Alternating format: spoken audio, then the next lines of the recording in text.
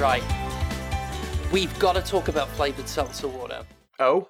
We've got to. Sparkly water that flavour, once had a thought about. We've got to. Let me take this fucking thing off my neck. Let me get this off first. We're getting on the seltzer bandwagon now.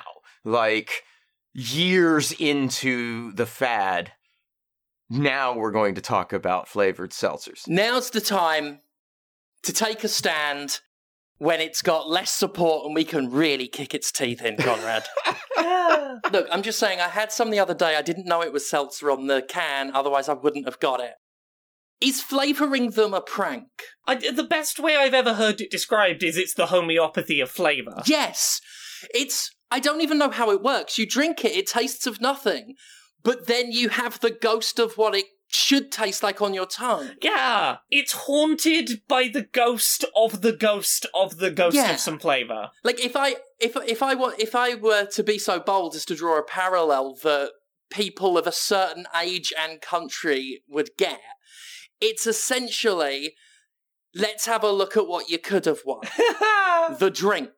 If I get an orange-flavoured drink and I drink it and I taste water, but it doesn't taste of water. It tastes of not the thing it tastes of. Explicitly. It's an explicit cruelty to it. Trying to divine the flavour of a lightly flavoured seltzer is usually like someone who wants to pretend they're a psychic and is putting their hand to their head being like, oh, I'm reading what's on the other side of that card. I'm definitely gonna get it. Is it this? I'm guessing, maybe. Like, it's pure fucking luck. Yeah.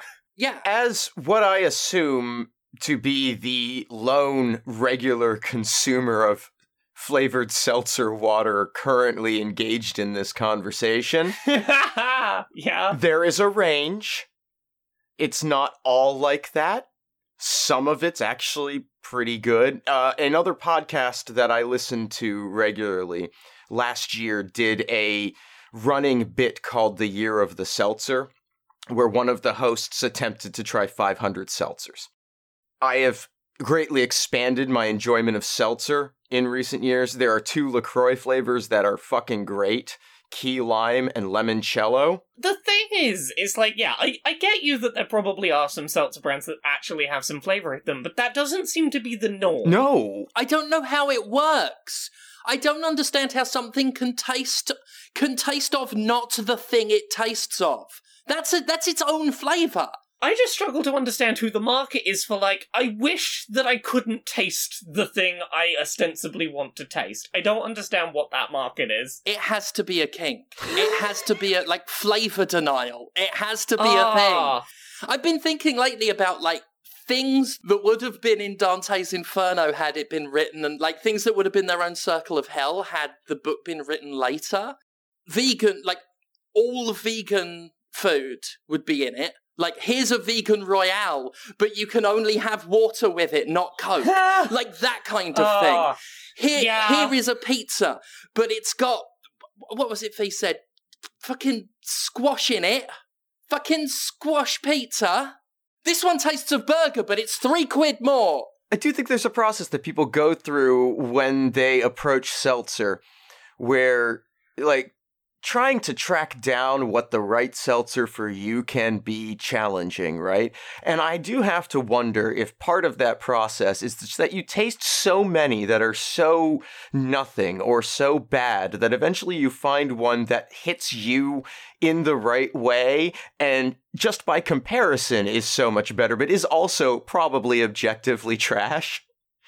But now you've been conditioned to think that it's not bad, because I buy an incredibly cheap lemon seltzer. I've seen a lot of marriages like this. It's called settling. But I buy this incredibly cheap lemon seltzer, and I know it's not good, but I don't want to drink plain water. Now, my mother and I have this same problem. Her solution was to drink Coors Light, which is vaguely water also. It's like the seltzer of beer. Yeah. I wound up on seltzer. Seltzers, I need something with a little bit of flavor.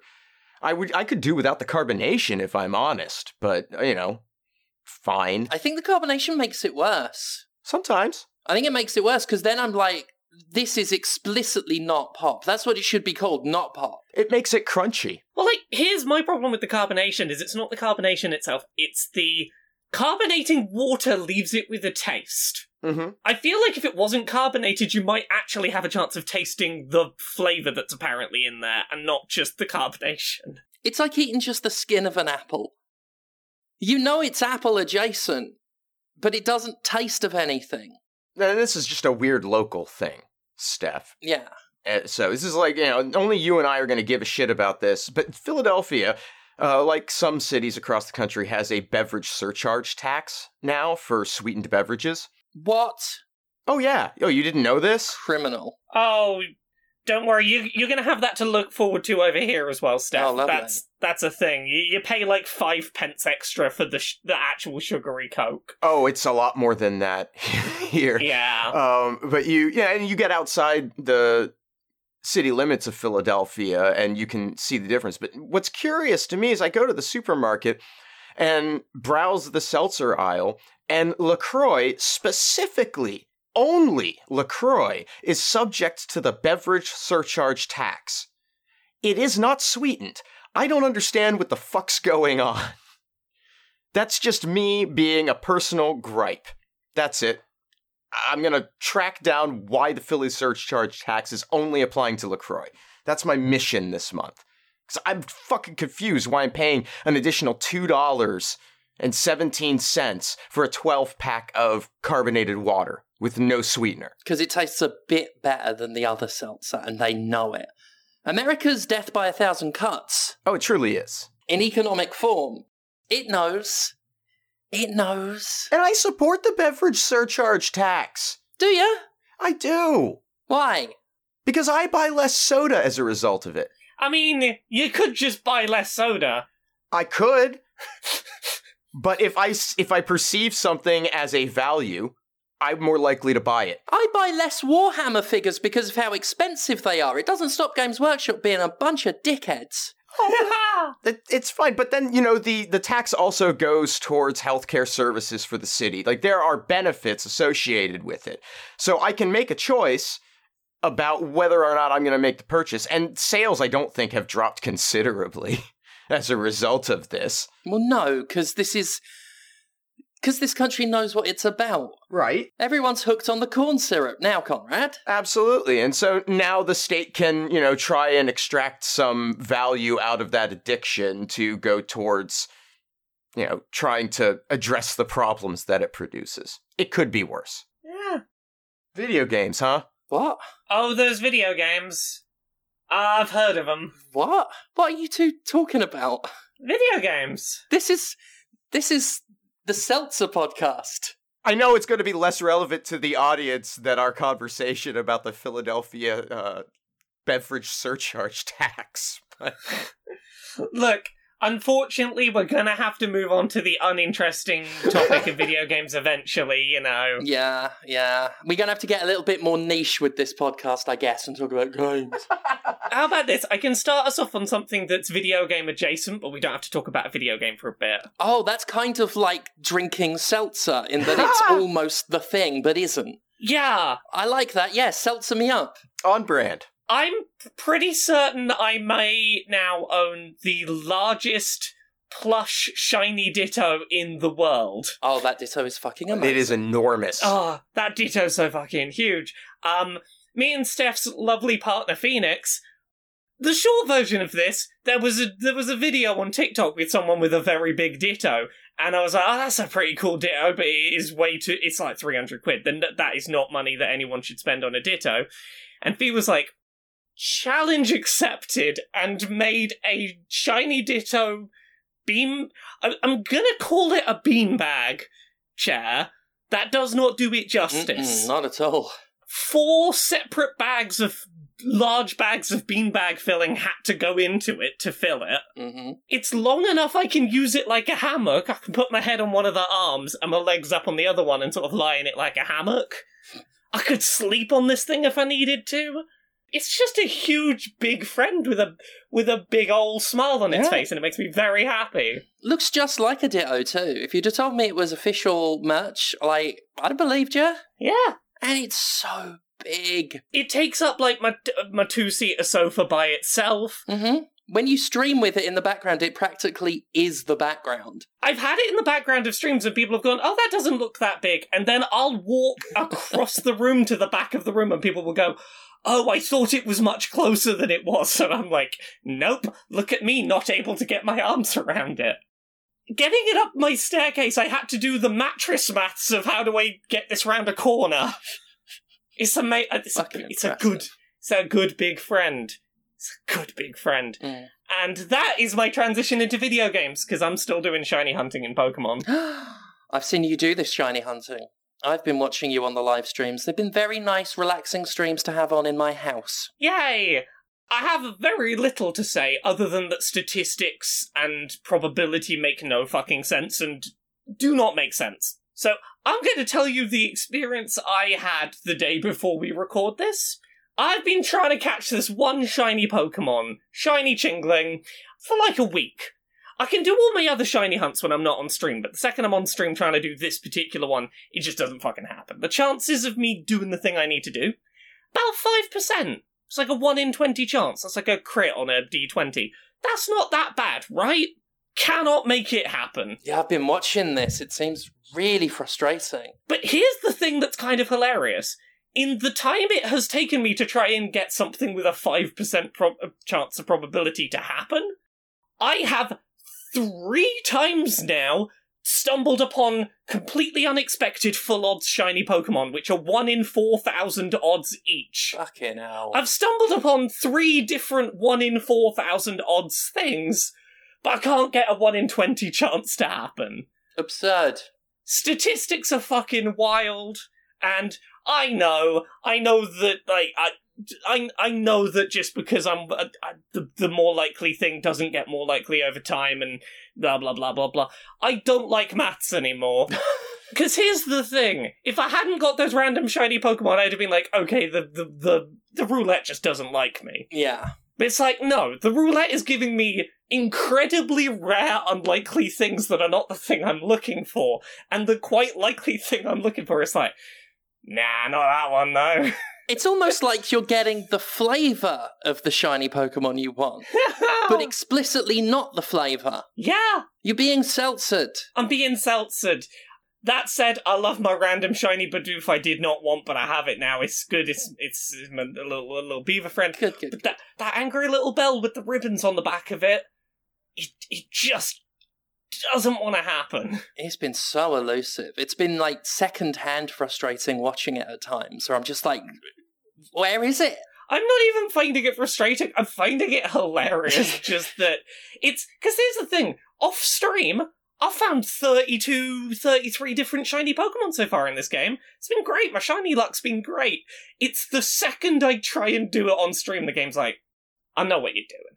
You want to be cool on the internet. You want to be cool on the internet? No. Unbelievable. As if to taunt me. I made a little tutorial video about how to do this shiny hunting method, not on stream. I recorded it offline. Very first try, I did it. I got like 4 shinies of the same Pokemon. Second, I try and do it on stream. Nah. Yeah. It's always the way. Yeah. Like, you'd be getting really good Isaac runs, then you go on stream. Nah.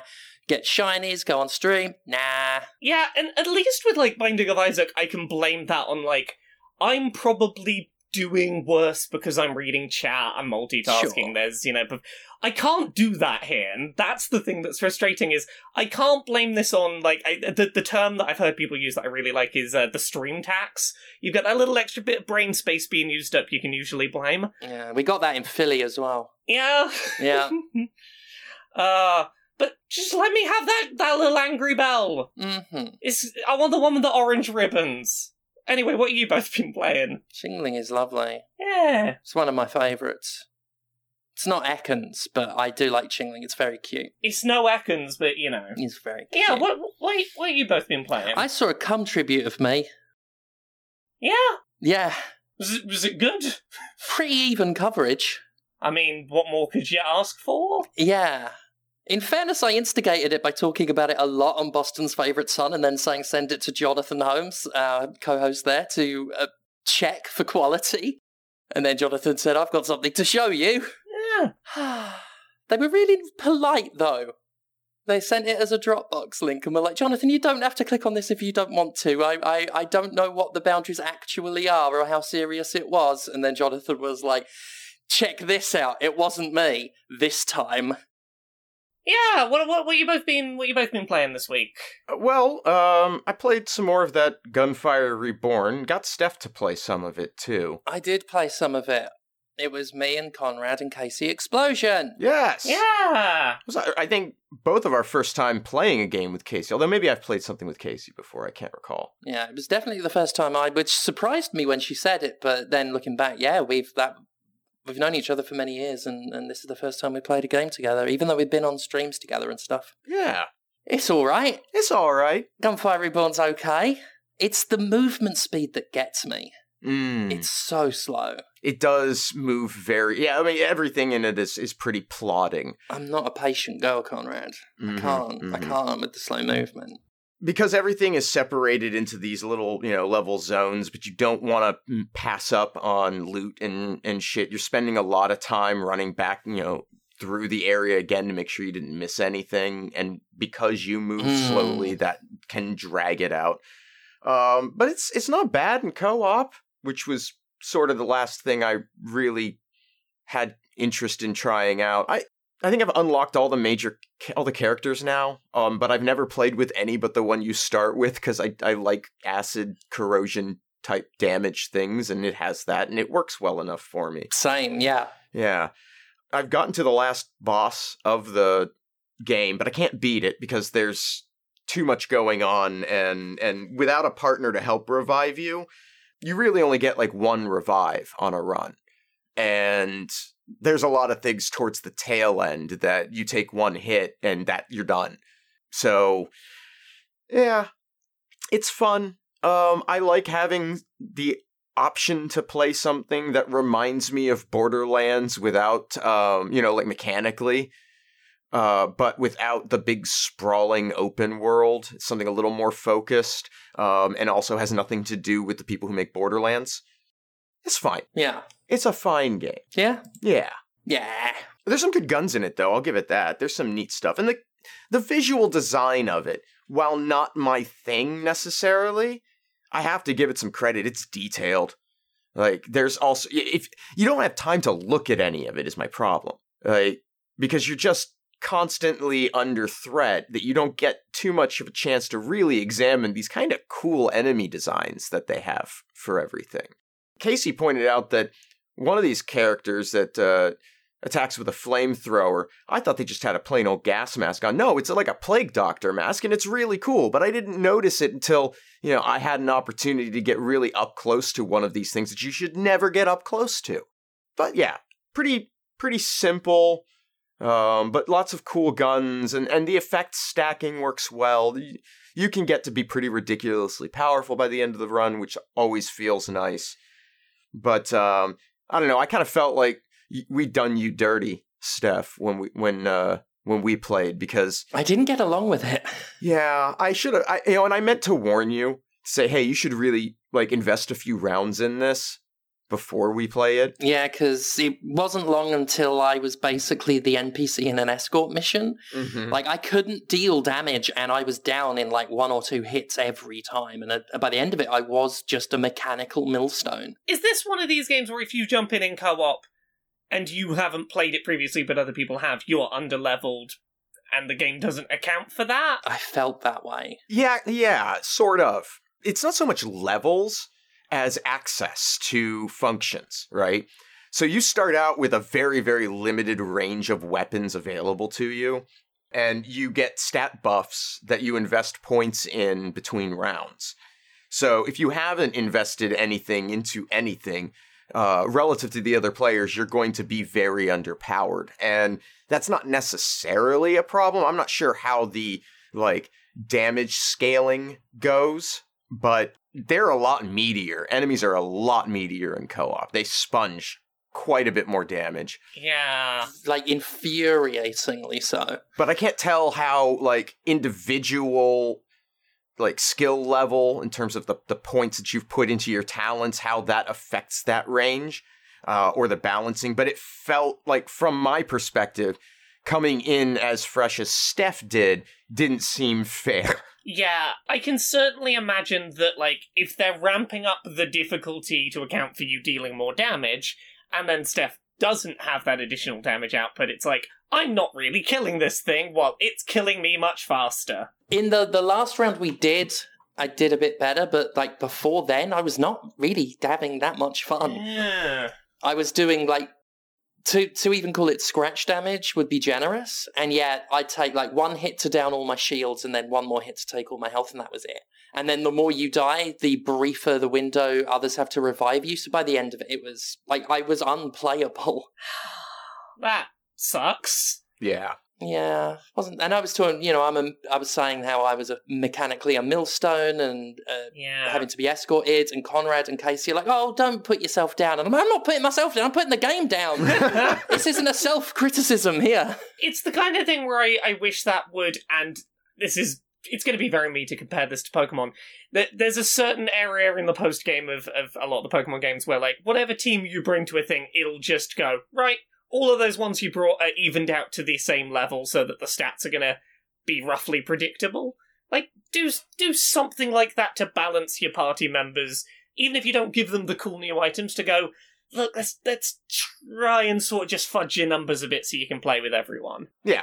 Yeah. Laura, you play anything else? I played a bunch. I did my semi-regular thing of, like, I'm gonna play all of the interesting-looking stuff on Game Pass I haven't tried touching yet. It seems like my jam. I played a little bit of Kill It With Fire. I've played a bit of that. Yeah, so we talked about this before. Do not play it if you're arachnophobic. The skittering sounds in particular are the unset. I don't have a fear of spiders, but that skittering sound is... It's unsettling. So... I like the concept, I find it fun. My biggest issue is I kind of want to be using, like, the clipboard to smash stuff. Because, like, getting up with melee and hitting stuff is nice and satisfying. That's my favorite approach to killing enemies, yeah. Right. The problem is, it's a first-person game, and it doesn't have head bob, but the way that the clipboard bounces back and forth in your field of view causes me the same problem as uncontrollable head bob in first-person games. Huge motion sickness thing for me. I cannot turn that off, and I cannot get an alternate melee weapon that I always have access to that doesn't do that bouncing around. And that is a real shame, because until I start feeling motion sick, I really like getting up in stuff and smacking it with the book. I'll use, like, a flamethrower to, like, scare the spiders out of a room or something, but I want to be in the doorway going smack, smack, smack as they come out. Neat little game. Probably not one I can stick with, but I can, like, yeah, it seems pretty fun. Yeah, it's pretty fun. Yeah. What about you both? Have you played anything else? I've played video games. Yeah, what you played? Yeah. Come closer and I'll tell you. I don't know why I decided to suddenly be coy and mischievous about it. It's okay. I'm here. Whisper it to me. I've played a game called Dauntless. Oh, tell me about that one. But maybe we stop whispering. Yeah, that was weird. Yeah, I played a game called Dauntless. It's been out for a couple of years, but it just came to current gen consoles, PS5 and Xbox Series X. It's like free to play. It's free to play, and it could best be summed up as Monster Hunter without the everything. Okay. It's Monster Hunter Seltzer, basically. You are a character. You can have weapons. There's a number of different weapons, swords, axes, guns, whatever. You drop into maps where monsters spawn, and then you run up and you hit them. There's none of the tinkering and cool shit. There's none of the, like, extra stuff to worry about like you get with Monster Hunter. None of the different systems and mechanics. It's, here are monsters, run up and hit them loads. And that's it. And you run around these, like, smallish maps, like mid-sized maps where these monsters keep spawning and other players are there, and there's a big MMO sort of quality to it. And that, as far as I can tell, is it. It's fine. It is an amount of time. I'm getting out of it what I get out of, like, so many open world so-called AAA games. Like, where it's like, I can't say I'm having fun. Hmm. But it's this. If I wasn't doing this, I'd be doing nothing. If I wasn't doing this, I'd be looking for something to do. It occupies the brain. It keeps the demons at bay. It's something, which isn't nothing. Ah. It's the alternative to Oblivion. It could sure be more something than it is. Yeah, I mean, it's a fucking free-to-play game. It drowns you in currencies. It's got a battle pass and all of that shit. Daily challenges and shit. Gameplay-wise, it is solid. It really is as simple as, like, dodging and attacking. They try and make things like the weapons feel a little different. Like, I use a spear that when you hit, it builds up a meter, and then when the meter's full, you can use that to load a projectile and shoot that. And yeah, it's fine. I played over it this past weekend, because I was a bit sort of at a loose end this weekend, so I was like, well, fine, this has come out, let's see if this is good. And it's got an interesting art style. It's sort of Monster Hunter by way of Sea of Thieves is the best way I could visually describe it. Like, the character models are very Sea of Thieves, and the monsters, the behemoths as they call them, kind of Monster Hunter-ish in general design, if not, colour and art style. So it looks very nice. It's very bright, very colourful. You can cut tails off, and yeah, it's got far fewer features than Monster Hunter does, and those it does have are very stripped down. So if you want this free Monster Hunter Lite for whatever reason, it's a game. It's not bad. It really isn't bad. It's very easy streaming fodder because you really can just be completely mentally unengaged when you play it. Yeah. Other than that, I'm not going to recommend anyone sort of rush out and play it, but it's free, and if you are desperate for just some new media to happen at you, then, it can keep you going for an afternoon. Yeah. That's that. Well, what about you, Conrad? What you been playing? Oh, I got Isaac Repentance. I bought that. Mm. Yeah. Yeah. Yeah. So I heard the two of you talking about it. Yeah? Yeah. And then I remembered hearing something about co-op in it. And I thought, all right, that could probably drag me back. And so I got it. And it's more Isaac. Yeah. Yeah? Yeah. I did a little bit of, I did one or two runs of single player to, check out, some of the alternate path stuff. The mines are interesting. There's a lot of new interesting additions to it. Discovering the spiked rocks and things like that. And the new bosses are really hard. Yes. Yeah? The game overall is tougher, especially in the early goings. Yeah. I actually restarted a new save so that Linda and I could co-op it from a fresh point, because she's never played Isaac before, so she has no context for this stuff. And so I thought, okay, well, we'll ease it in so you're not just overwhelmed with this glut of stuff piled on from my old save. And every single boss that we encountered for the first, I think, 2 or 3 runs was a new boss, and they are all really hard compared to the difficulty of bosses from Vanilla Isaac, or even just Rebirth when it came out. It sure is designed for people who've played a lot of Isaac and want something new challenging added into Isaac. Yeah, definitely is more that than this is where to start with Isaac. I wish there was a way to pull it back. Yeah. Huh.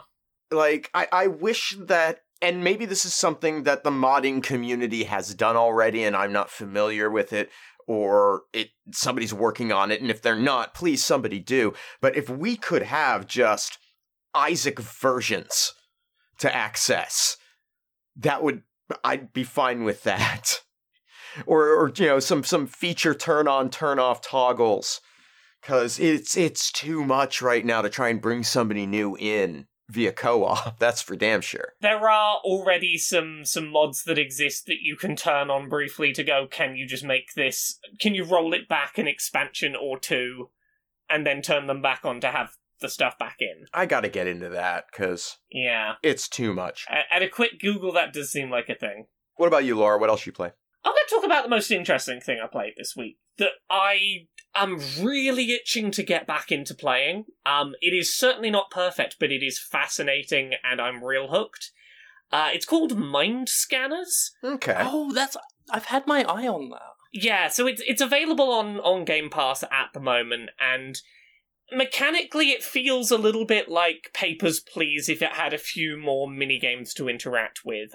You're set in a dystopia doing a bad job to try and scrape by enough to survive, and trying to not do bad things to good people, but also keep yourself going. Like, at that degree, it's kind of Papers, Please-esque, but, it's set in a near-future dystopia. I'm still early enough that I'm trying to understand exactly what's going on, but it seems like there is a walled-off city that is very corporate-owned and a power source that might be causing people mental health issues that the people in power may not wish to admit that that's what's going on, or it's being used as a smokescreen to cover up undesirables. You play as someone whose kid has been kidnapped by a big corporation and is basically trying to get you to work as something called a mind scanner. And what that means is you will be sent to people who are acting erratically, and it is your job to work out whether they are a threat or not, and whether or not to reprogram certain aspects of who they are. Well, that sounds ethically sound. Oh, 100%, like, it is uncomfortable and iffy, and, like, the gamer knows that, and very quickly is like, this is a terrible thing you are being put in a situation for. Mm-hmm. I will say, more than something like Papers, Please, there is a lot more leeway in terms of, like, I have not nearly so frequently felt myself like, oh god, I don't have enough money, I need to fuck over a nice person right away. There is a lot more room to have that flexibility. So you'll pick a person to go to, and you've got a limited amount of time each day, and there are 2 phases. First one, you do a little interview with them. They'll say something, you try and glean some information about them. If you get answers wrong, it'll take up some of your time, and eventually you'll paint a little picture of what's going on with them. And, you know, some of these will be people who, like, it is very clear that there is something wrong that they need some help with. Someone might be having a psychotic break, they might be having delusions, they might be having paranoia or something, and there might genuinely be something that they need some help with. But, because this is set in its sort of big corporate dystopia, you start getting examples of, like, okay, is this person having a paranoid break? Or is that thing really happening? Because that does seem kind of believable given the state of this world. And you are then told to label them officially on government paperwork as totally fine, don't worry about them, or in need of mind treatment. Mm-hmm. And this is where you get onto the other half, is if you decide, yeah, I'm going to get paid, I'm going to do treatment to this person, you've got a bunch of different mini-games that you're doing to try and fix the various issues. Some of them are better explained than others. You're on a time limit during this whole section, and it might be like, charge this thing up quickly, but not too quickly or it'll cause problems. Match these icons. Quickly connect these things to these things. The level of minigame you'd have in something like Among Us. You're sort of mechanically simple, but you're doing it under time pressure. Mm-hmm. And while you're doing those, you have a couple of meters to keep an eye on. If you make mistakes in the minigames, the person's stress goes up, and every time you do a minigame, the person loses a little bit of their sense of self, and there are things you can do to keep them from losing themselves. If that's a priority for you, it should be, I think. There's some interesting mechanical stuff I've been really enjoying with how they handle the minigame section. At any given time, there will be a bunch of icons of, like, this type of treatment is needed for this icon, and you'll see, like, the next 5 coming up. Let's say you've got 5 squares next to each other. There's 2 with circles, there's 1 with a triangle, and 2 more circles. If you do the circle minigame, it'll get rid of any circles that are next to each other. That'll mean doing the circle minigame once for the circles on the left, once for the ones on the right. Or do the triangle minigame in the middle, all the circles are next to each other now, just do the circle minigame once. Knock them all out in one go. there is a certain degree of, like, I'm gonna do certain minigames in certain orders to block all of that type of treatment together so I can do it in one minigame and not have to repeat. Mm-hmm. Yeah, mechanically it's real... much like something like Papers, Please, it has that sort of, I'll just play one more day of it itch. It's real easy to just sort of keep going with. The writing is generally really good. I do not like the game's I feel a bit uncomfortable about the game's insistence on, like, your options for marking people are sane or insane, and that is the binary options you have. And I feel like that is a deliberate choice on the part of telling a story about a controlling force that is talking in absolutes and is, not great.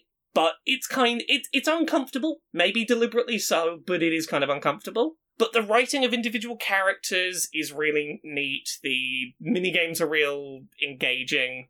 The game has enough wiggle room for you to be able to make the right choices for people who you think are good and have room to breathe a little bit on that. I'm real intrigued. I played like 3 hours of it in one sitting just before Pogposition, and I kind of want to go right back into it after we finish. I don't know how it's going to finish, and I don't know if it's going to end up being good, but it's really engaging, and I desperately want to play more of it. Yeah. Yeah, it looked good. Yeah. Visually, it really stood out to me. I would recommend giving it a try. It is not flawless, but it sure seems like it has something to say and an interesting way of telling it. What about you both? I played a game called Paradise Lost. Ooh, tell us about that. It's guess like one of those narrative games, really. What some might call a walking simulator. It's interesting that they front-loaded it to be as boring and annoying and aggravating as possible. Okay. The character moves really slow, and it's nothing but walking through this bunker reading bits of paper. And I don't even know how long it took, but it felt like fucking forever. And then suddenly it gets a bit interesting, and I'm at this is a bit interesting stage. But you're basically a 10-year-old boy who is in a Nazi bunker. And they're looking for their mum, I think. But they're looking for someone, certainly, who was caring for them. And yeah, you're going through this what starts as just this sort of regular-looking bunker. The further you go underground, the more that you see there's this kind of entire city under there. And then the story finally, after really humdrum by-the-numbers walking simulator shit, once some actual talking happens, then a story starts to form. You find this, there's this girl who's in the bunker as well, who you don't see, but is speaking on, through a speaker system, and has asked you to find her to help her because she's stuck. And you start finding out about this maintenance computer that's, was running the bunker, and shit that went on with that. There are these audio recordings of some people that were, like post-war people hunting down Nazis and stuff, and the woman in charge is demanding that none of them turn on the Nazi tech, and people arguing as for why they should, and that's about where I'm at. I've got some suspicions about where it's going, but I don't know yet. It looks like it might be going a bit sci-fi, I just can't tell yet. It's a real slog to get through the opening section, because it just looks so dry and dire. When you say that opening section's a slog, are we talking hours of it not being? It's not hours, not hours and hours. No. Okay, yeah. Maybe the first hour. Okay. Once story starts happening and you're not just reading notes, I'm intrigued enough to want to carry on. I'm not sold on the game yet, but I want to see where it goes, because I'd heard some things, I'd heard that it went some places, so I want to see where those places are. And I can certainly see, I'm at a point where this could spin off into something really clever and interesting and surprising, or it could just be a letdown. So I'm at that crossroads with it right now. Yeah, just the premise interested me. Just this weird, underground Nazi bunker where something happened. But yeah, I can't really say much more than that, but also, almost every game could stand to have movement speed a bit quicker. Almost every video game ever, even the ones with really good movement speed. I've never been upset when a game has allowed me to move more fast if I would like to. Yes. It's like, I know you want me to take in the scenery, but also, like, I'll be brutally honest, the game isn't, like, visually all that impressive. I don't need to wander around and take in the sights. It's fairly, below average graphics, which isn't so bad. That's not the worst thing in the world. But also the visuals is just like brown, it's a bunker. And then later on it's like some old-fashioned building interiors with, eagles and shit hanging about. Like, I've seen Nazi iconography. I don't need to drink it in. Yeah. The game could stand to be like 200% quicker. So yeah, that's that. What about you, Comrade? You played anything else? Yeah, I played one thing and you played it too. That's Space Warlord Organ Trading Simulator. Is that what it's called? Yeah, Space Warlord Organ Trading Simulator. I started a little bit of this. Yeah, somebody tweeted at me saying that, it's something that I should be looking at. And I did look at it. And it is an assault. It's just an assault on your senses. It is a blast. It's blast after blast of too much information for me to track. If I wanted to do day trading, I would be a day trader and disgustingly rich. Here is how I felt about seeing the user interface for this game. Nope. It reminded me of a gag scene that comes up for a few seconds in Undertale with, I think it's like dating Papyrus, where you've got all of these unnecessary UI things everywhere, and it's a lot, and it's a joke for a few seconds. And the worst part is, none of it's unnecessary here. But that's the thing, it's like, this is the same thing, but I have to take it all in, and it's overwhelming. You have to take it all in, and you don't know what the importance of most of it is. For at least, I assume, a while, because I'm just confused. I would love for Steph to stream this sight unseen. Yeah. For just 10 minutes. Just 10 minutes. It would be amazing to witness. Why do I feel like I'm in a lab? Are you running tests on me to see what happens? It's menus. It's menus the game. No. I'm already sad now. You're being dropped in the deep end, but not of a swimming pool. It's a swimming pool full of knives. Everything is sharp and angular and... And every 5 minutes, for the next, half hour, you discover, oh shit, this deep end is a whole lot deeper than I thought, because it doesn't waste any time just throwing more shit on the pile. I watched Jane, your wife Jane, on stream the other day playing a game. It had 3 menus on the screen at once. I immediately wanted to run away and play Golden Axe just to hit something. Okay, I'm just going to describe some of a screen here.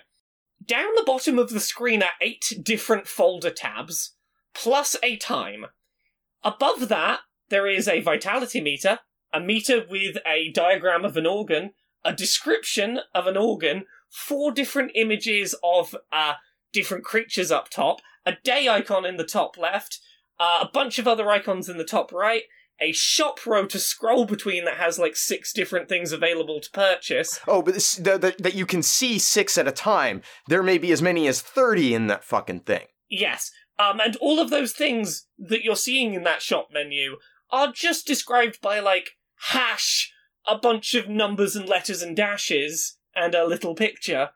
It's just insurmountable amounts of stuff. And then every one of this is just describing the buying tab. Every one of those 8 tabs at the bottom of the screen that I described will take you to a different screen, where you'll still have your 8 things at the bottom, but the rest of the screen will be taken up with new shit. You got the requests where there'll be fucking audio logs going and people on the right hand side and descriptions. It's too much stuff. Yeah, it's. I'm done. I've tried to play it twice today. I got up this morning, I put the coffee on, I sat down, I said, all right, let's take a look at this fucking trading simulator. I went through, I think, 2 days of play and said, I don't know what I just did. It doesn't in any way ease you into the mechanics one by one. It just goes, here they are, go. Yeah, it's like, okay, here's another menu with a whole bunch of new shit for you to figure out. Have at. That's it. And you get one of these, like, every day for the first 4, quote-unquote, days of gameplay. It's too much. Steph, did you play anything else? I don't believe I did. I think that's me good. I've played a couple of other very quick things I can rattle through. I played some lawn mowing simulator. It's exactly what I hoped it would be. Here's a big lawn, mow it. You have a lawn mowing company, you take it's kind of like if you do the career mode of Euro Truck Sim, in that, like, you have your equipment, you have to pay for its upkeep, go take jobs, which jobs do you want? But largely, here's a ride-on mower, ride around and, you know, get all the grass cut, then get your little strimmer and do the edges and make sure you get it all. It's calming if, like me, you obsessively like perfectly getting everything and cleaning things up and the satisfaction of, I did it and it's all done and I got it all. Not going to be a game for most people, but I had a good time with it. It's on Game Pass as well. I'm downloading it now. If you just kind of want to satisfyingly mow a lawn, first proper job I took was for a little old lady who, like, her one thing was, hey, I've got nice flowers by my flower bed. Can you be really careful not to cut my flowers? So when you're using the strimmer, you've got to be careful not to go too close to the flower bed. Yeah, I can do that. And take the time, go around the edges. It's pretty chill. Yep, I want to do that. And the other one I played was a game called Townscaper. It is a game in a very loose sense of the term. You are plonked in an ocean. You can put down buildings of colours you choose, and depending how you position them next to other buildings, it will create, like, this building has 2 floors now, where you put it out in the ocean, so it's got a bridge underneath it. It contextually builds a city. There are not really any gameplay mechanics. There is no anything other than this is a tool for making a nice-looking thing through context-based, pick a colour, click where to put a thing, context happens. I don't object to something like that, but what I would say is I would recommend Dorfromantik over this, because if you want something gameplay-wise, it has a mode in which you can sort of be trying to complete certain objectives, and that sort of builds you towards a thing and unlocks you new stuff, and there is, like, progression and gameplay stuff. But also, even if you're not doing that, if you're just doing creative mode in Dorfromantik, there's a lot more stuff than just buildings to lay down. You have other kinds of tiles. You can have trains in Dorfromantik. You can't have them here. It's literally just buildings, and how do you put the buildings near buildings.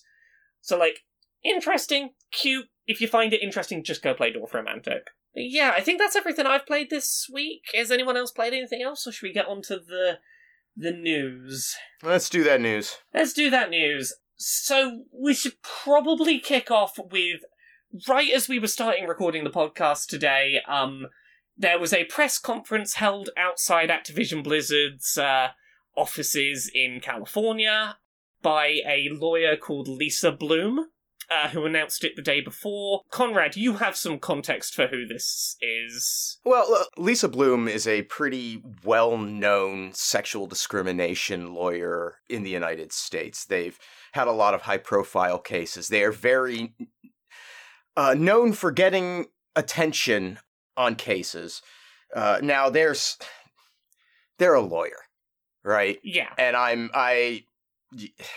they are not the best person. I am not viewing them as an activist. I don't consider them somebody who is necessarily on the right side of these issues. I view them as a mercenary. I think the way you described it to me was like, I was aware that this was the lawyer that, like, pushed for Bill O'Reilly to be taken off Fox News. Right. But also, this is the lawyer that was, like, advising Weinstein on how to dodge charges. Like, yeah, once the Weinstein story broke, it came out that Bloom had been consulting with Weinstein, and there's some interesting stuff that's come out, really. So, let's not make this about that lawyer, but the victims, at least, should be heard, and at least in this instance, they are defending a victim. Yeah, so it was a very short live-streamed press conference, and I will summarize it very quickly. A Blizzard employee named Christine, whose surname has at this time not been announced in order to protect their anonymity, has said during this press conference that she was subjected to sexual harassment, propositioned by a manager, and faced retaliation for complaining. The press conference goes on. Lisa Bloom has specifically called for more compensation for victims. I believe a victims fund was demanded, as well as demanding an outside review of Activision by a third party. Now, we haven't seen anything written down as to exactly what is being alleged and exactly what is being demanded, but that is the gist of what we can probably expect in the coming days, is yet another person has come forward and it's being used to push, hey, maybe we should be in some way, taking this seriously? Yeah, getting some money to victims and getting some third-party companies in to go, hey, what the fuck are you hiding in here? Activision hasn't done anything. Yeah. In response to any of this year. They are, at this point, explicitly committing to being an abusive, horrible workplace. At this point, it's policy. Yeah. This is their decision. It's the decision of the board to stand by Bobby. It's the decision of the company structure to stay where it is and not change anything. Activision Blizzard right now is deciding to be so bad that this keeps happening. Yeah. And then it engages in some more layoffs at the same time, just to communicate its contempt. Yeah, should we talk about the layoffs while we're here? Because I don't think we talked about those last week. I don't know if they'd happened yet. No. Yeah, so QA staff at Raven were, for weeks and months, promised that pay rises were coming, and then one by one were let go and fired. Some of them told, yeah, you won't have your meeting about whether you're fired or not until after the weekend, having to wait multiple days not knowing if they were going to get fired after being promised for months pay rises. Absolutely terrible, shitty, terrible thing. The initial response to that was a bunch of Raven QA staff that hadn't been fired did a one-day walkout, and then that became a multiple-day walkout. Beyond that, now other employees from Raven Software outside of the QA team have started walking out. As reported by the Washington Post, over 60 workers walked out on Monday. The protest continues today. As far as it is, it seems like there is no set end date. Beyond that, a better ABK has gotten involved and encouraged as many of their workers from across Activision Blizzard as possible to join this multi-day walkout. Some actual organised response happening, which is great to see. And Activision is still, again, because this is now an explicit, deliberate choice, is not doing anything. They're not even bothering to, address these allegations and these criticisms. They're just ploughing ahead, just trying to outmarket it with the fucking Call of Duty bullshit. I mean, I'm looking at a Eurogamer article about these walkouts right now, and there is an advert for Call of Duty Vanguard in the middle of the fucking article. I don't like blasting other outlets, but I'm looking at it right now and going, yeah, the fucking marketing machine works. Mm-hmm. Oh, there was another fucking article on Polygon today that was fucking just more promotion for Call of Duty. Just, here's the latest in the video game, haha. I won't name names, but there's one particular writer that just uncritically fucking, people were like, oh, why is Polygon uncritically talking about the Ubisoft NFT thing? I'm like, I wonder who wrote that. Anyway, sorry, Laura, carry on. All we have had in the way of statement from Activision Blizzard regarding these walkouts doesn't address what they're walking out over. All they have said in a statement to the Washington Post is, we support their right to express their opinions and concerns in a safe and respectful manner without fear of retaliation. That's it. We're not gonna fire them for doing a walkout, probably. They're basically just saying, good for them. Good for them walking out. Well done, them. We're not gonna do anything, but... If they don't feel safe, that's their prerogative. Fuck's sake. Well, I mean, right now it seems like there is no planned endpoint to this, and and more people outside of QA and outside of Raven, wider across Activision, are joining in. I really hope that pressure continues and that that continues to grow, because like a serious multi-staff walkout could make a difference. Yeah. You know, if people got behind it. I mean, it speaks further to what I've said in the past about how even if they were to get rid of Bobby at this point, like, it wouldn't change what Activision is. I think we're getting to a point where it's actually baffling that he's not been offered up. Yeah. And it just speaks to just how thick he is. Like the board are all friends. Like, they're all buddies. I think it was a Kotaku article that sort of delved into who those people were. And yeah, they're all fucking pals with each other. Those running Activision, their only concern has been, how do we keep our friend Bobby? So even if they got rid of him, they're still, the people running that company are still the same people who prioritized that over everything and everyone else. Yeah. That rot does not go away. Not easily, it doesn't. No, but it is still baffling that they've been just so openly contemptuous. Just open contempt.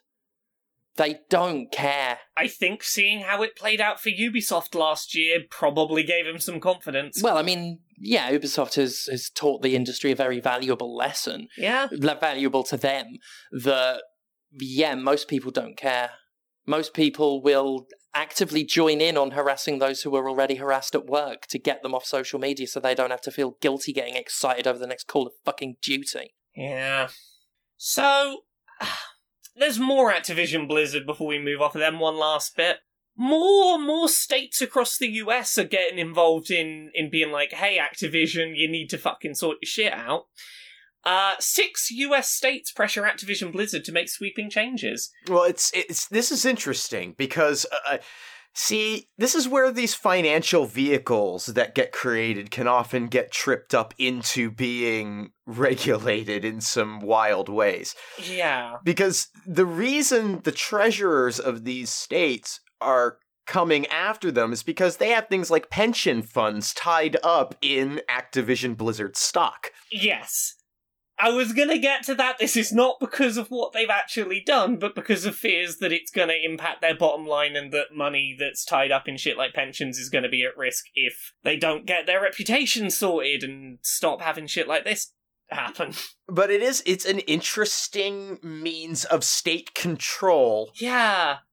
Over a market like this. That I kind of find fascinating. Yeah, so the summary is Treasury officials from California, Massachusetts, Illinois, Oregon, Delaware, and Nevada have collectively asked to meet with Activision Blizzard's board to discuss their inadequate response to all of the allegations. As described by Eurogamer, in the US, state treasuries handle public investments in the stock market, in companies such as Activision Blizzard, where money from state pensions pots might be sat, and as has been pointed out, Activision Blizzard's share price has slumped since the summer when all of this shit wasn't dealt with, and yeah, apparently these treasurers have the ability to potentially vote against the re-election of current board members. They have the power to say, no, we do not want these people on the board, which I didn't know that was a thing that state treasurers could do with private companies. Well, the state can do whatever it actually wants to do to private companies. That's the thing. It's the state. They have the guns. That's how it works. So the state could at any time it chose inflict control. This is just a mechanism by which it can be done. Yeah. But here's a statement that was given by the combined group of treasurers. It's the first one I've seen that's actually mentioned the board directors being partially at fault here. We're concerned that the current CEO and board members don't have the skill set nor the conviction to institute these sweeping changes needed to reform their culture, to restore trust with employees and shareholders and their partners. I mean, putting aside the fact it's financial interest that got them there, I agree with that statement. Mm-hmm. The board members do not seem to have the conviction to make the sweeping changes they need to, neither does Kotick. Oh, they've got conviction, it's just the other way. They've got conviction to not change. Yeah. In fact, I'm not sure I've seen the heads of a company be this committed, like in the face of so much public scorn, in the face of share prices going down, in the face of legal federal pressure, to stand by their man like this. Would that we could all have such a committed relationship. Fucking hell. So, I'm going to talk about this story as quickly as possible because I don't think there's much we can add to it other than addressing that it happened. Sony has fired PlayStation Network Senior Vice President George Cacioppo because he appears to have been caught in a paedophile sting operation. There is no word on if any legal consequences have happened. And there probably won't be because of the means by which this evidence was collected. Yeah, and the short version of that is, it seems like an amateur paedophile catching YouTube channel set up their own not legally sanctioned sting operation and caught him. They got on Grindr and pretended to be a 15-year-old and arranged a meeting and then filmed the guy outside his house when he showed up for the meeting. Yeah, like, there's other stuff like he seemingly used a fake name on the app and then answered to that fake name on video, and that suggests that he knew that he was doing stuff he wasn't supposed to be, and it does not look good for him. Sony has jettisoned him. I'm glad that at the very least, potential paedophilia sting is enough to get someone instantly fired. The shirt, though. Wore a PS5 shirt. Oh yeah, he wore his fucking PS5 shirt to his... Hey, look, if you don't want to get caught doing that kind of shit, don't wear your company's fucking branding when you're going to do paedophile shit. You used a fake name. You knew you were trying to not get caught. Don't wear the fucking company branding. I mean, I'm glad you wore it. It makes it harder to deny it's you. But fucking hell. So yeah, I don't think we need to say anything more about that. Oh, well, I'll add this. I will add this, just to address a certain group of gamers on Twitter. No, this is not the reason why Xbox is better than PlayStation. Oh my god. Oh, fuck off. Sort your fucking selves out. There has been so much of that going around. I'm like, Jesus Christ, this is not console war shit, you clowns. All I will say to this is I am glad that all this story is the second it came to light, Sony was like, no, get the fuck out. That's the response. Yep. That should be the response to something like this. Moving on to Ubisoft, because... Oh, do you want the most, like... I've never heard more of a... of a headline than this ever. Ubisoft admits handling of misconduct has caused a lack of trust. Wow. What? Yeah. Fucking hell. Ubisoft's chief people officer, Anika Grant, did an interview with Axios in which it acknowledged its initial response to the ongoing workplace misconduct scandal was flawed. I would argue not just their initial response was flawed, I think all of their response has been flawed. No, we've all been fucking flawed by Ubisoft. Yeah, so we'll read some bloody quotes. At the beginning of the crisis, we spent a lot of time making sure that we had the right processes in place, that we were able to very quickly and efficiently run an investigation and get to some outcomes. What I think we missed, though, is the employee experience through that. I don't think we always communicated enough back to the people who had raised an issue in the first place about what we found as part of the investigations, the decisions that we made and the actions that we took. And so I think, unfortunately, a lot of people lost trust in that process. Did you do anything, Ubisoft? And did you announce doing anything? Because it seems like you didn't. Yeah, like if... considering employees are still reporting that nothing has changed at the company... Yeah. Hey, you want to have more trust and faith in your company from your workers and the people buying your games, maybe respond to some of the demands by a better Ubisoft, perhaps, which so far you have done none of. That would be a good start. So, Ubisoft is saying that fewer complaints are happening within the company and the severity of complaints happening is reducing. Their quote is, not only has the volume of cases that are being raised or alerts happening declined enormously, but what we're also seeing is that the severity of the kinds of things that are being reported has decreased. Ubisoft, I'm going to make a random guess as to why that is. People spoke up and nothing changed. Maybe they lost faith in reporting things to you because nothing changes. I'd also like to point to the lack of trust issue again in terms of our ability to believe that coming from them. Yeah, hey, first of all, people need to trust you in order to tell you the things going wrong, and the last year has not made them trust you enough to tell you. But also, even if it's true and it's for the right reasons, why should we believe you? You've been bullshitting us for a year now. Done nothing but try to obscure this problem that you knew existed. Mm-hmm. Oh, they also deny a bunch of stuff that, very clearly happens. One of a better Ubisoft's demands is to stop promoting and moving known offenders from studio to studio, team to team, with no repercussions. And Ubisoft's response to that is, we don't do that at all. Yeah, they do. Yeah, they do. It's been documented. It's done. Yeah. Yes. Their explanation is that they sort of sandwich that with, we don't do that at all, noting that anyone reported for misconduct has been investigated. Yes, investigated, but what was the response to that investigation? Did you, as a result of that investigation, promote or move them from studio to studio? Mm-hmm. Like, if you accuse someone of doing something and they say, I didn't do that, I looked into it and I definitely didn't, are we meant to take that as a fair enough? Yeah. I didn't set fire to your car. I looked in my garage and there's no gas in there at all. How could I have set fire to your car? I've got no gasoline, only these empty gas cans. So, some Ubisoft workers, this is one of the things that a better Ubisoft has talked about, is a silencing effect that has, happened since the allegations happened at the company. Again, a better Ubisoft is basically implying, hey, since nothing changed a year ago, people are afraid to speak up now. Ubisoft's response to that is, Ubisoft doesn't have any policy that prevents team members from sharing their workplace experiences publicly. We don't have a policy that you can't speak up, so we can't be silencing you. We don't have a policy. That's such an obvious, well-worn corpo, bit of bullshit. That's more or less a confirmation. Just saying, we don't officially punish people.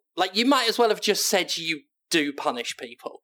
So, a better Ubisoft has responded to this Axios interview. Here is their response. Ubisoft's top management has very clearly communicated through its actions that they're adamant on keeping full control over the decisions concerning safety policy and reports, and about running the new processes as a black box. This black box nature is breeding grounds for abuse. The single points of failure spread across the processes makes them prone to failure and ineffectiveness.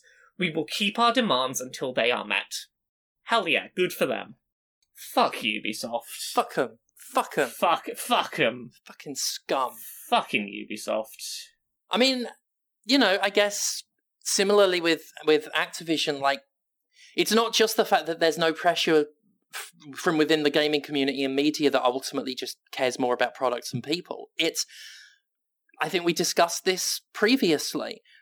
Mainstream media has not cared. Yeah. No one cares and they know it. I do wonder if, what was that fucking lawyer we talked about today that did her press conference? Lisa Bloom. Lisa Bloom, from what I can tell, does seem to be big on making things a big public deal, and I do wonder, if nothing else, whether her involvement will finally tip this over into some kind of mainstream coverage. Let this whole situation put paid to the ridiculous fucking argument that corporations do the right thing because it's the right thing, that we don't need regulation because they will come around. You don't get corporations to do anything even halfway decent without forcing them. Yeah.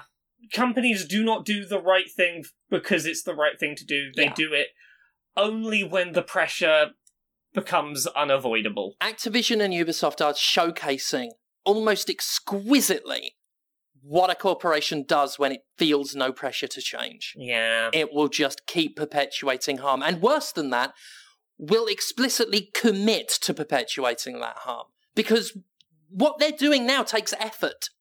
It takes effort to keep this bad press going. It takes effort to keep fighting to defend your right to keep Bobby Kotick. It takes effort to weather the stock drops that Activision has been having. Yeah. So let's talk about fucking NFTs, because we're on Ubisoft as a story. Ubisoft has announced energy-efficient NFT platform for AAA games. Ubisoft has announced Quartz, its own NFT platform for unique items in AAA games, which it says will run on energy-efficient technology that uses 1,000,000 times less energy than a Bitcoin transaction. It's gonna be starting with Tom Clancy's Ghost Recon Breakpoint. These things are gonna be called digits, and they're gonna be in-game cosmetics where, like, there'll be a number or a code stamped somewhere on your outfit. Oh. And you can then, like, sell your outfit with its serial code on it to someone else and track who owned it before you and Wow, Ubisoft. I don't fucking care. You veritable host of sexual abusers, you. I don't fucking care. Okay, now, setting aside our personal feelings about this, in terms of their lack of response to their internal issues and the production of this, comparatively speaking, my question is this something the audience is gonna care about? Like, is this something that, like, seems like a good buy-in for somebody? Well, you've got to put, 600 hours in to get, both these items or something? You've already got to be neck deep in these awful fucking games to take part in what is a scam. I don't care how energy efficient you've made this one. They're all still a fucking scam. Yeah, so these are a thing that you're gonna be earning through play, and while you play, it generates the fucking... It does whatever the fucking transaction is, and... It's all stuff that could be done without being an NFT and shit. That's the... Like all of this crypto shit.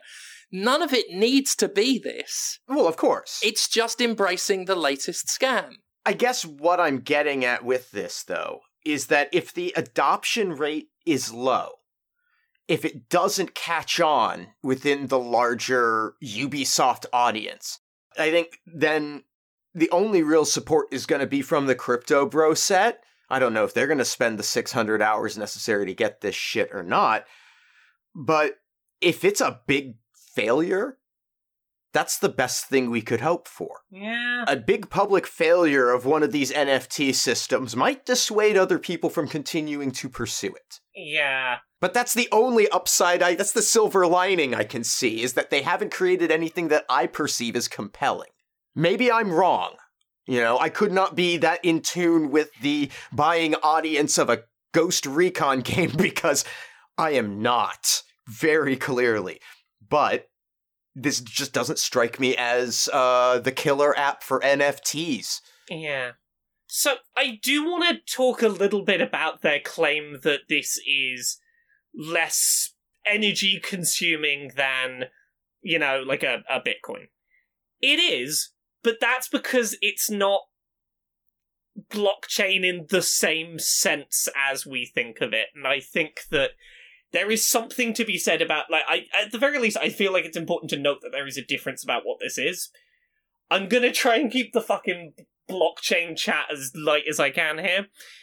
Most blockchain stuff right now that is burning the planet up is every time you want to do someone wants to do a transaction, you've got to fucking check every single person in the world who has a copy of the fucking ledger and check they all match, and it's millions of computers are doing bits of work, and that is why it is such a ridiculous power usage. This does not do that. It does not have everyone having a copy of the ledger to verify things. Instead, it works on a system of the people running the cryptocurrency have, will give people financial incentives if they catch people doing bad things, or take away people's money if they're caught doing bad things. It's not the same thing. It uses a different approach to proving the legitimacy of a transaction, essentially. It's relying on the community to catch issues with transactions and report them so that they can be fixed.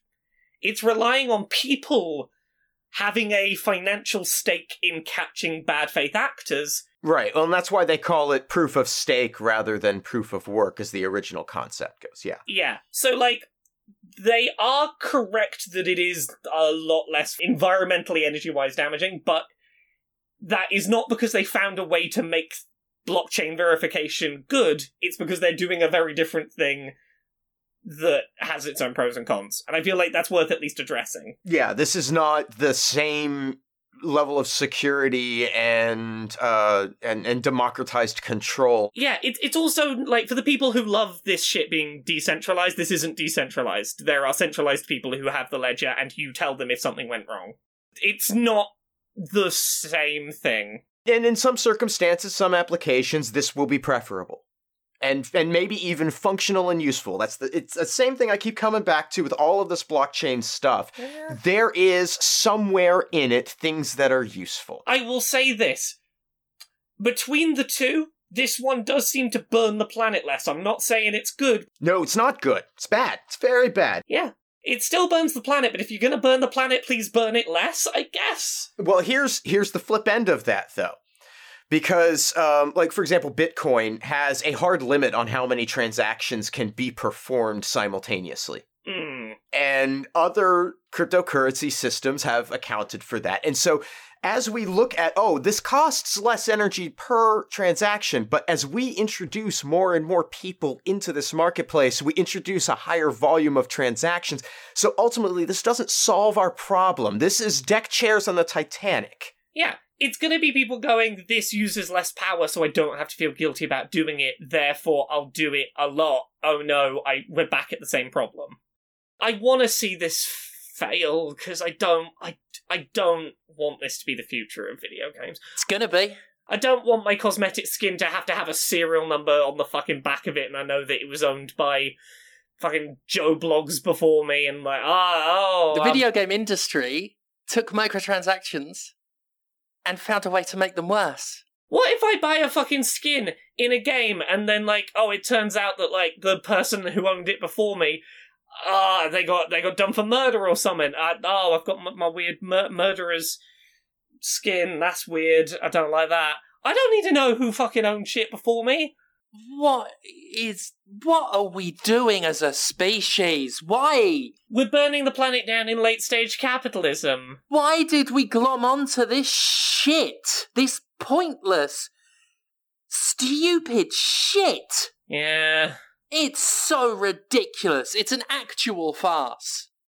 I have a nicer thing. I have a positive thing. UK voice acting studio reaches agreement with Equity to safeguard voice actors working in games. A leading voice acting studio, OM UK, has made an agreement with a trade union for performing arts and entertainment workers to support voice actors working in the games industry. It sets up minimum fees and conditions of engagement for voice actors, and it actually sets up some standards for video game voice acting, which has been a much-needed thing for a very long time. Yep, that's great news. Yep. This is the studio that was involved in stuff like Horizon Zero Dawn, Demon Souls, the Telltale Game of Thrones stuff, has some actual standards it's going to enforce. And that's great. I hope that this snowballs, because more unions for voice actors in video games would be great. It's sorely lacking. Yeah, I'm having a look at the stuff that they've managed to agree.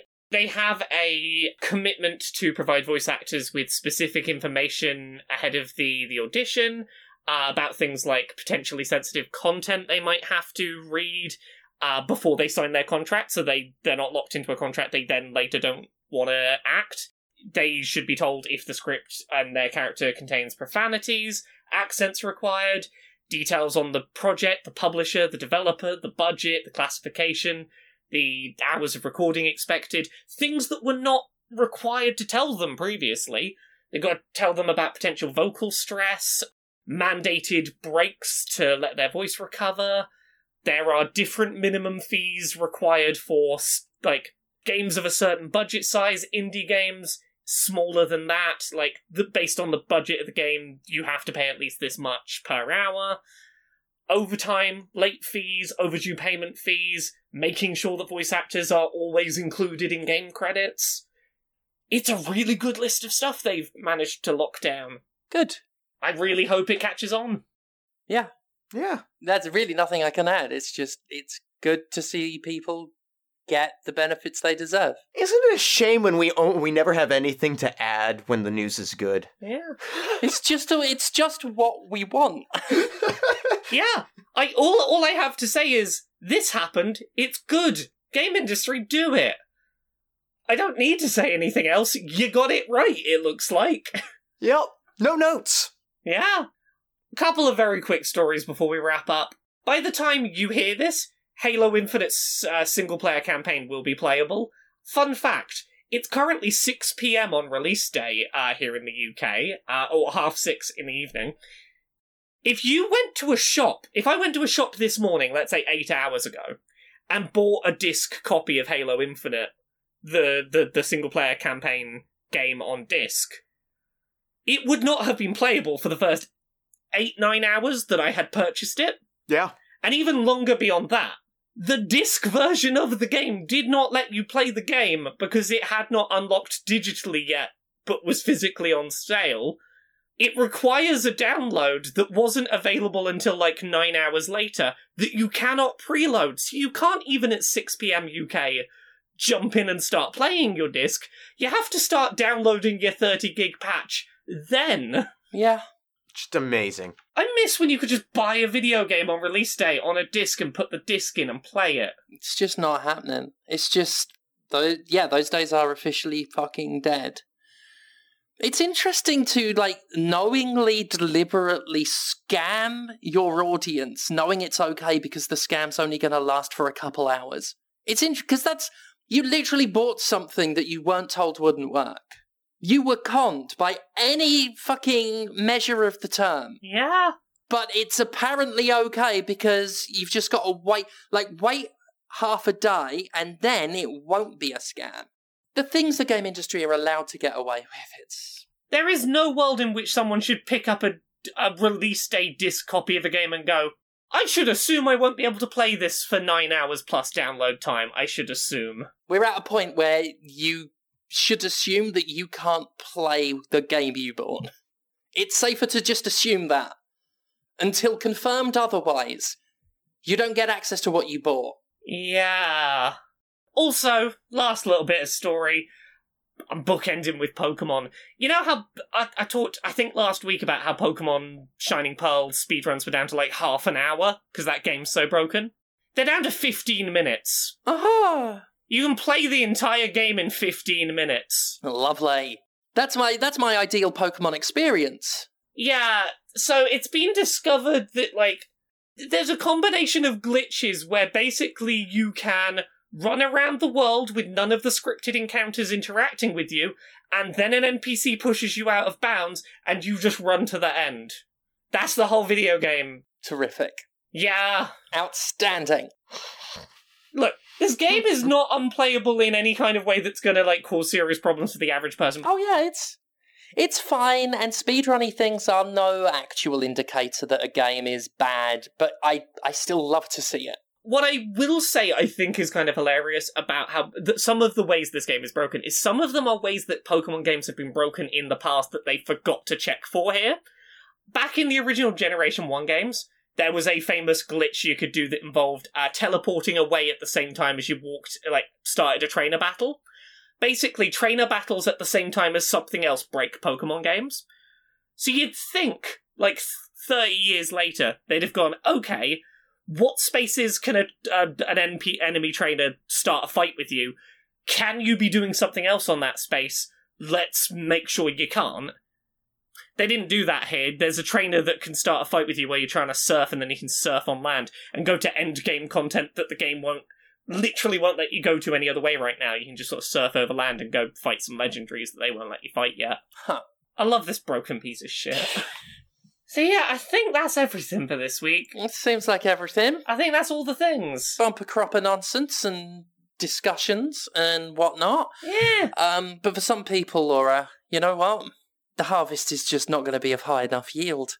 They need more. Oh. They need more. Oh, more? Their scythes are thirsty for more corn. Oh, well, if their scythes are thirsty for more corn, they can find it at Laura K. Buzz on all the social media places. Go to Laura K. Buzz wherever you go. Patreon's the one that pays the bills regularly. The thing that I'm pushing at the moment, hey, I've got a book coming out. It's called Who Hunts the Whale. It's about the video game industry. It's funny, but also it's a bit anti-capitalist and anti-corporate. Not a bit, a lot. Go order a copy. Go check out Unbound. Unbound.com/books/whale. Go order a copy. Then it can come out and people can read it. It's a good book. We finished writing the first draft. I'm real proud of it. Go get that video game thing. Conrad, what do you do? Oh, you can find me on Twitter and Instagram at Conrad Zimmerman. You can buy anti-capitalist propaganda from me at pinfultruth.com or audiobooks at conradreads.com.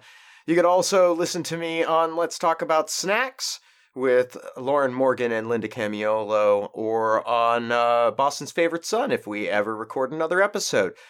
And everything I do online gets supported through Patreon, patreon.com/fistshark. And you know who else has a Patreon? Oh, I can guess. You can. James Stephanie Sterling. I was right.